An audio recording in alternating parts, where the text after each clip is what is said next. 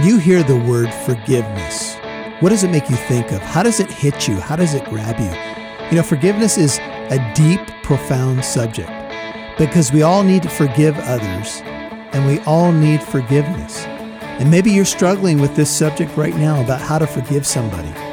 Forgiveness literally means to send away, to leave it alone, but it can be so hard and so difficult and so challenging. That subject and what Jesus said about forgiveness is today on Walk in Truth. Welcome to Walk in Truth with Michael Lance. Walk in Truth is a ministry of Living Truth Christian Fellowship. It's our goal to build up believers and to reach out with God's truth to all people. And now, here's Pastor Michael.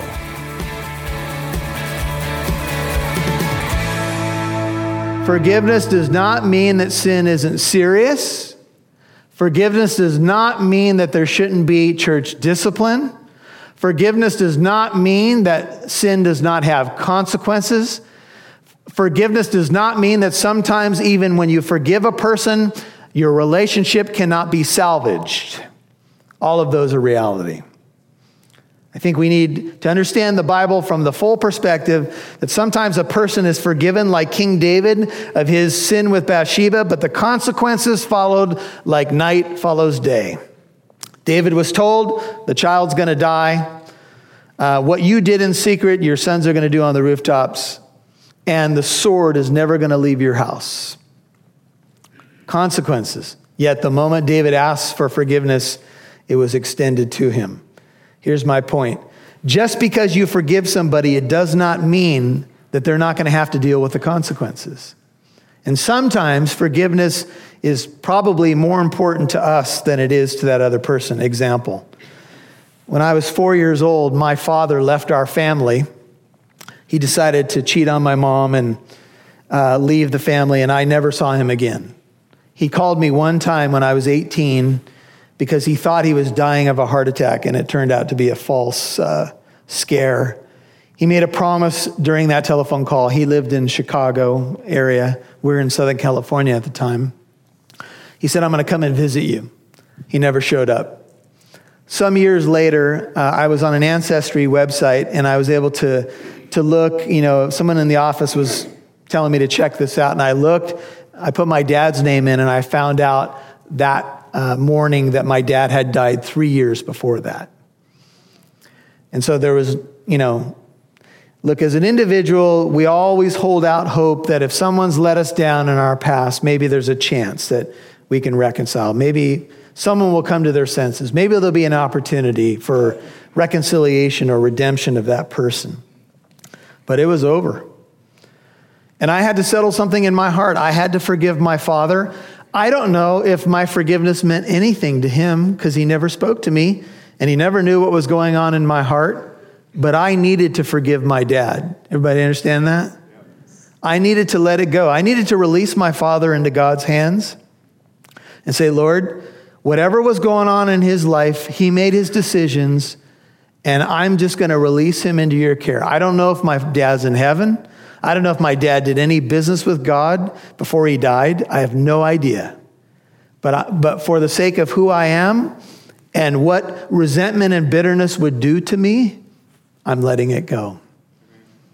And, sometimes our forgiveness has very little to do with anybody. Years ago, when Bill Clinton was up to his shenanigans in the White House, Billy Graham was interviewed, and Billy Graham said, I forgive Bill Clinton. And some of us said, well, Billy, that's nice, but I'm not sure that really matters. I understand what Billy Graham was saying. He was extending grace, but none of us really knew if Bill Clinton had repented of what he did. And ultimately, what had to happen there is that act, which is duplicated on this planet, who knows how many times during a week, was really between that person and God and the persons that he had sinned against. Everybody with me? So sometimes we just forgive people because that's what we need to do. And as a believer, the Bible says these words, if we confess our sins, 1 John 1:9, He, God, is faithful and righteous to forgive us our sins and cleanse us from all unrighteousness. Now, a lot of you have been around the church for a number of years, and you know that 1 John 1:9 is a verse that's written to Christians. Some people debate that, but I have no doubt it's written to Christians. I don't think that 1 John 1:9 is talking about that every time I confess my sin, I'm saved over and over and over again. I don't think that's what the Bible's teaching. But I think what it's saying is that I need a practical forgiveness. There's a difference between a once-for-all judicial forgiveness, here's what I mean, where God, as in a court of law, says, no longer guilty because my son paid for Michael Lance's sins. But there's a practical forgiveness, and here's what I think 1 John 1:9 is after. I think it's talking about things that muddy my relationship with God, or things that can be a hindrance to intimate fellowship with God, and that is unforgiveness in my heart. There's a parallel text that we'll take a look at together, and it's found in 1 Peter. Let's go over there, 1 Peter chapter 3. So towards the back of your New Testament, 1 Peter 3, just a single verse, but it's an important one. It's talking about a marriage here, 1 Peter 3. And the wives are addressed in verses 1 through 6, and the husbands are addressed in verse 7 of 1 Peter 3. Here's what it says. You husbands, 1 Peter 3:7, likewise live with your wives in an understanding way, as with the weaker vessel, since she is a woman, and grant her honor, 1 Peter 3:7, as a fellow heir of the grace of life, so that your prayers may not be hindered. Now, the weakness there is the woman's femininity. It doesn't mean that she's less than a man in all categories. It just means that typically men have wider shoulders than women, and she's feminine, she's a woman, so she needs to be cared for in a special way. It's talking really about her physical weakness as less than a man. If you want to bear this out, when you go home, arm wrestle your wife. If you're a man in this room, you should win. If you lose, you're pathetic. And we need to get you on a workout program. But I digress. Because the context is actually looking at a husband's treatment of his wife and saying, if you mistreat her, get this, gentlemen, your prayers will be hindered. What prayers? Some scholars say your prayers for an unbelieving wife, possible. But it may well be that God will say, if you are mistreating your wife, don't bother praying. Go make it right first. Similar words Jesus shares in Matthew 5. It's around verse 22, 23, where he says, look, leave the gift at the altar and go be reconciled first. Don't play a religious game when you are mistreating your wife that you're supposed to love as Christ loved the church, and then think that you can go and pray and everything's going to be fine and God's just going to give you all that you pray for. Your prayers are going to be hindered. I think God's going to say, you better deal with that first before you come to me for anything. Don't ask me for blessings if you can't even love the one that you committed to love. Now look, that doesn't mean we're not going to have issues. That doesn't mean we're not going to have problems. That doesn't mean that we're not going to have times when we have to, chill out, walk away, wake up the next morning and say, I'm sorry. Some marriage ministries have said, they've taken the verse, don't let the sun go down on your anger. And they've said that verse means that before you go to bed, you got to work everything out. I don't think that that's what that verse means. Because if you take it literally, it means before the sun goes down, you got to work it out, which could be 5 o'clock in the afternoon. What it's meaning is reconcile as quickly as you can. But sometimes the best thing you can do is say, let's take a TO, baby. That's a timeout. And let's cool our jets before this gets dumber and stupider. Is that a word? Stupider? And this just turns into a bunch of things that we're going to regret. Let's chill out. I'm going to go do some business with God. You do some business with God, and we'll come back and talk about this. Amen? Now, there's a couple other verses I want to point out. First one is in Ephesians 4:32. And this is how it works with Christians. Let's turn there. Ephesians 4:32. Here's what Paul says. He's been talking about putting on the new man. the clothing of the new nature, Ephesians 4:32. And he says these words. And before you get there, let me just explain that I think that in order for a Christian to regularly forgive, you've got to put on the clothing of the new nature, which is almost synonymous with the armor of God. Okay? When you put on the Lord Jesus Christ, he gives you the power, the eyesight, the willingness to forgive when everything in you says, no, not gonna do it. And then you go into your prayer closet and you say, oh Lord, clothe me with your power, clothe me with your heart. This is what it means to be filled with the Holy Spirit, by the way. These are all synonymous terms. Clothed with the new man, armor of God. They all mean that God is dominating your life. And then you can do things that you never thought you could do before. Like get the words out of your mouth, I forgive you. Or sometimes it's, will you forgive me? Have you ever tried that one before? Oh, there's like 2 people in the room. Boy, when we finish up, we're going to do some business with the Lord this morning. It was more than 2. Ephesians 4:32 says, be kind to one another, tenderhearted, forgiving each other just as God in Christ, what? Also has forgiven you. You should forgive each other. Did you all get that? Just as God in Christ has forgiven you. Not one time will you ever come to the Lord and he says, I won't forgive you. Just a little bit to your right is the book of Colossians. Go to chapter 3. Look at verse 12. This again is a treatment of the new man. Colossians 3:12 says, and so, as those who have been chosen of God, holy and beloved, put on a heart of compassion, kindness, humility, gentleness, and patience. Colossians 3:13.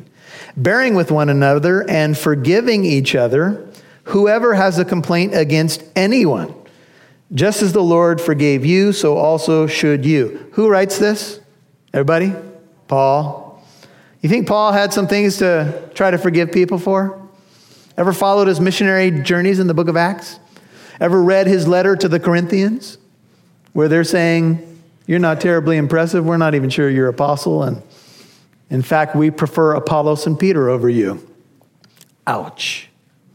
The guy that planted that church was being mocked by people in the church, leadership in the church. And Paul says, and beyond all these things, Colossians 3:14, put on love, which is the perfect bond of unity. Keep reading. Let the peace of Christ rule in your hearts, to which indeed you were called in one body, and be thankful. Let the word of Christ richly dwell within you. Folks, this is how you do it. This is how you forgive. With all wisdom, teaching and admonishing one another with psalms and hymns and spiritual songs, singing with thankfulness in your hearts to God. How can you hold on to resentment when that's your attitude, right? And whatever you do in word and deed, do all in the name of the Lord Jesus, giving thanks through him to God the Father.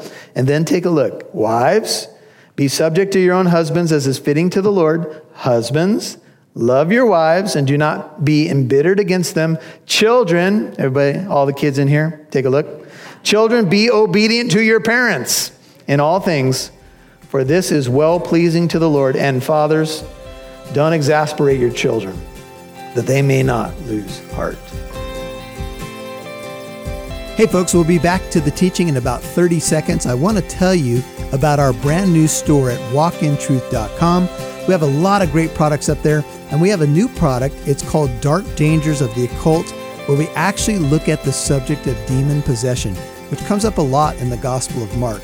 Go to walkintruth.com, purchase your copy today of Dark Dangers of the Occult, and when you do, you'll be partnering with us at Walk in Truth. Thank you so much, and now back to the teaching. Singing with thankfulness in your hearts to God. How can you hold on to resentment when that's your attitude, right? And whatever you do in word and deed, do all in the name of the Lord Jesus, giving thanks through him to God the Father. And then take a look. Wives, be subject to your own husbands as is fitting to the Lord. Husbands, Love your wives and do not be embittered against them. Children, everybody, all the kids in here, take a look. Children, be obedient to your parents in all things, for this is well-pleasing to the Lord. And fathers, don't exasperate your children, that they may not lose heart. The Bible is very practical. As we turn back to the book of Mark, we'll wind it down. Jesus is saying, look, you guys need to forgive each other because you're about to take this gospel to the ends of the earth and you're too busy fighting.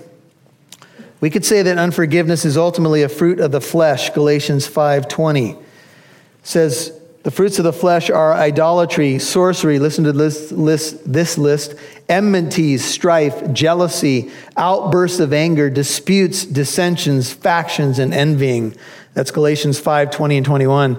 Sure seems to me that a lot of problems that we have with infighting among people is because we let the flesh dominate instead of the Spirit. Jesus said, if you want to follow me, take up your cross and follow me. Some people think that taking up your cross, has a myriad of reasons, a myriad of definitions, like my cross is my boss or my cross is the freeway. Think about what the cross means. When you take up your cross and follow Jesus, what's the cross a symbol of for Christians? The ultimate act of forgiveness. Could it be, Christians, that to take up your cross is going to be manifested perhaps in one big piece of that pie and you're forgiving other people? Isn't the cross the ultimate symbol of forgiveness? We sit here and we talk about taking up our cross and we think, well, maybe it's a difficult person or difficult circumstances. It may well be, but could it be that when Jesus says take up your cross, at least part of what he's saying is forgive each other regularly? It's from that cross that Jesus says, Father, forgive them, for they know not what they're doing. For thou, Lord, art good and ready to forgive. Psalm 86, verse 5. Your abundant and loving kindness to all who call upon thee. Love, 1 Corinthians 13:5, keeps no record of wrongs. None. Zero. No record. That's what love does. It does not take into account a wrong suffered. It releases it. It lets it go. Do you know there are people who are sick this morning?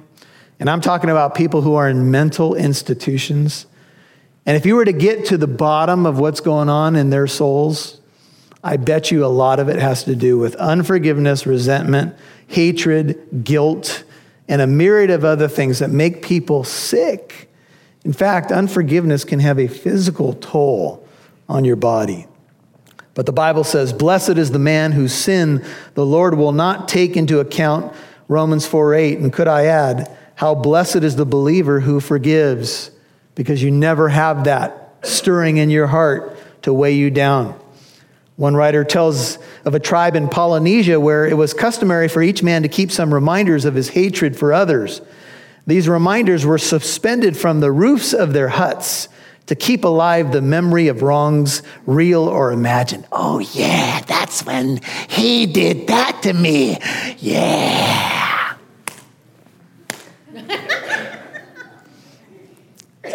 And we don't hang them from our roofs probably, but sometimes they're still hanging from our hearts. In his recent book, How Small a Whisper, Roger Carswell relates an amazing story of a Christian family's response to tragedy. In May of 1987, 39 American seamen were killed in the Persian Gulf when an Iraqi pilot hit their ship, the USS Stark, with a missile. Newspapers carried a picture of the son of one of these seamen, a shy 5-year-old boy named John Kaiser. He was standing with his hand on his heart as his father's coffin was loaded onto a plane to take him back to the USA. His mother said, quote, I don't have to mourn or wear black because I know my husband is in heaven. I am happy because I know he is better off. Later on, she and her young son John sent a letter and an Arabic New Testament to the pilot of the Iraqi plane addressed to, quote, the man who attacked the Stark, Dad's ship, in the hope that it will show that even the son and the wife do not hold any grudge and are at the same time praying for the one who took the life of our father. If you, O Lord, kept a record of sins, O Lord, who could stand? I don't know what you may be dealing with personally this morning, but I have a feeling that some of you are here and God has spoken directly to some situations. In fact, I would venture to say that some of you have seen faces and individuals and replayed scenarios in your heart and mind this morning that still weigh heavy on your heart. Now, I'm not saying this is easy, and I'll tell you this. As I preach this, I'm preaching to myself. I'm not talking down to anyone. But I am saying this, that it would be good for the forgiven community to practice forgiveness as regularly as we can, as much as it is possible, as much as it depends on us, we're to live at what? Peace with all people. There are some people who don't want peace with you right now. You do your part. That's all God is going to ask of you, and then you leave the rest to God. I want to take you back to Colossians, final verse, said the preacher. Colossians 2. I want to show you the great forgiveness that we've all received in Christ. I'm going to ask the worship team to come on up, if you can hear my voice. And let's look at Colossians 2, 13 through 15. This is who we are in Christ. Colossians 2, 13. It says, when you were dead in your transgressions and the uncircumcision of your flesh, he made you alive together with him, Colossians 2:13, having forgiven us, how many? All our what? Transgressions. There's that same word. Not just that we're imperfect, but even the big mistakes that we've made. Having canceled out the certificate of debt, or the written code consisting of decrees against us, which was hostile to us, he, that is Jesus, has taken it out of the way, having nailed it to the cross. One writer says, we might better understand the expression having nailed it to the cross if we remember what was customary under Roman law. When a criminal was executed, was to hang a placard above his head indicating the nature of the crime, so that all would know why Rome was administering this vengeance or justice. J.B. Phillips says, Christ utterly wiped out the damning evidence of broken laws and commandments, which was also hung over our heads. He removed it and nailed it to the cross. John MacArthur said, canceled out means to wipe off. It's like erasing a blackboard. Ancient documents were commonly written on either papyrus or paper-like material made with bulrush plant, or vellum, which was made from an animal's hide. The ink used then had no acid in it and did not soak into the writing material. Since the ink remained on the surface, it could be wiped off by the scribe if he wanted to reuse the material. Paul says here that God has wiped off our certificate of debt. He has erased it in full. He is no longer holding our sins against us. And all God's people said, Amen. Amen. And now we have a ministry. And our ministry, since we're a new creation in Christ, is a ministry of reconciliation. See, God has reconciled us back to himself through his Son. He's no longer charging our sins against us. And we have received now a ministry of reconciliation, as though God were pleading through us for people to be reconciled to God. For he made him who knew no sin to be sin on our behalf, that in him we might become what? The righteousness of God. We have a ministry.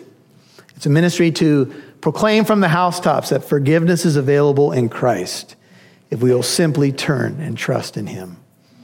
He bore in his body our sins on the tree, that we might die to sin and live to righteousness. For by his wounds we were healed. Would you bow with me? Father, thank you that we were all like sheep going astray, but now we have returned to the shepherd and guardian of our souls. Thank you that forgiveness is ours in Christ. Lord, help us to be a forgiving people. Help that person who may be wrestling with unforgiveness. And for those who may have just a past experience that's hard to release to you, it's hard to release that person. I know that might be a process, but give them the grace that they need as well. Just help us to hear your voice, Lord. Whatever has been valuable from my lips, let people hold on to it. Whatever they need to just brush aside that's not from you, let them quickly forget it. But I pray that in these moments, Lord, we'll experience anew your forgiveness of us and help us to extend it and receive it and in regards to other people. If you're not a Christian, you haven't experienced that first forgiveness that you need, that judicial forgiveness, you must turn to Christ now. There's no time like the present. You don't know that you're going to have tomorrow.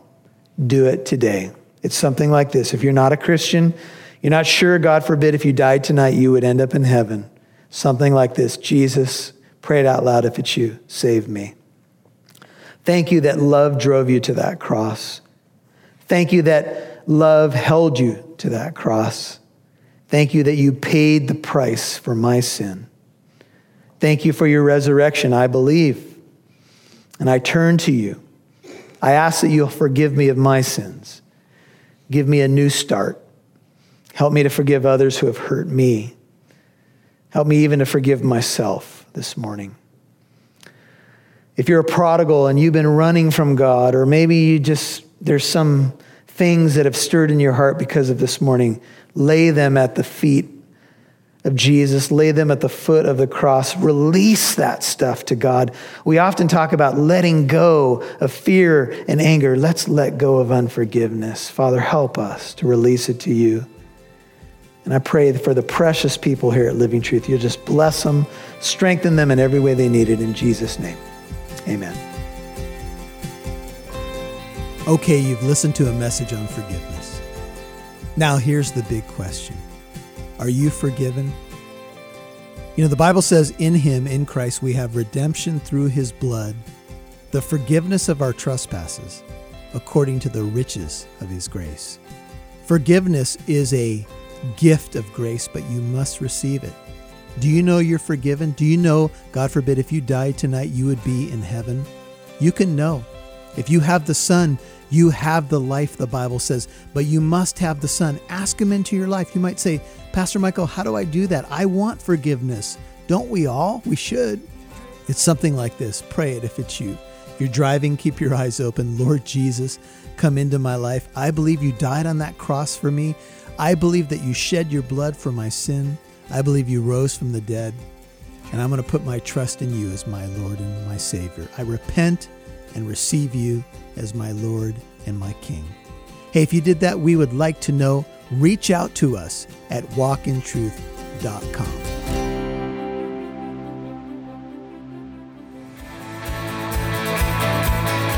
Thank you for listening to today's program.